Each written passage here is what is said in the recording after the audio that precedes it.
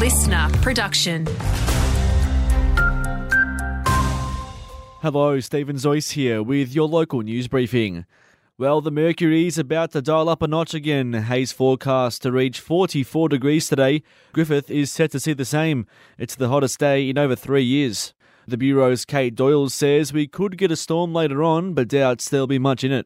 Now, we are expecting most of these storms to be high-based and producing very little in the way of rainfall, but we could see some gusty conditions with those unstable conditions as well. Total fire bans are also in place for the Griffith, Carrathul, Narrandera, Hay, Leedon, Bland and Northern Murrumbidgee Shires. 16 schools in the west have also been closed due to the extreme fire danger.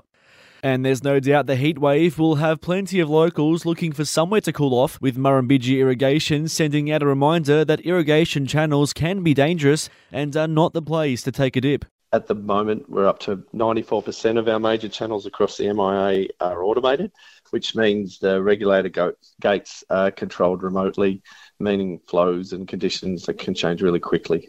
Spokesperson Peter Duncan there. And in more positive news, cotton growers are breathing a sigh of relief after recent rain events have boosted overall crop forecasts by at least 100,000 bales. It comes as farmers have been increasingly anxious about conditions across our patch. El Niño has reduced crops significantly.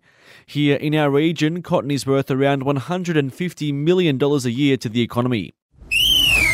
To sport now, and a showdown not having been seen since 2018 is returning to the region.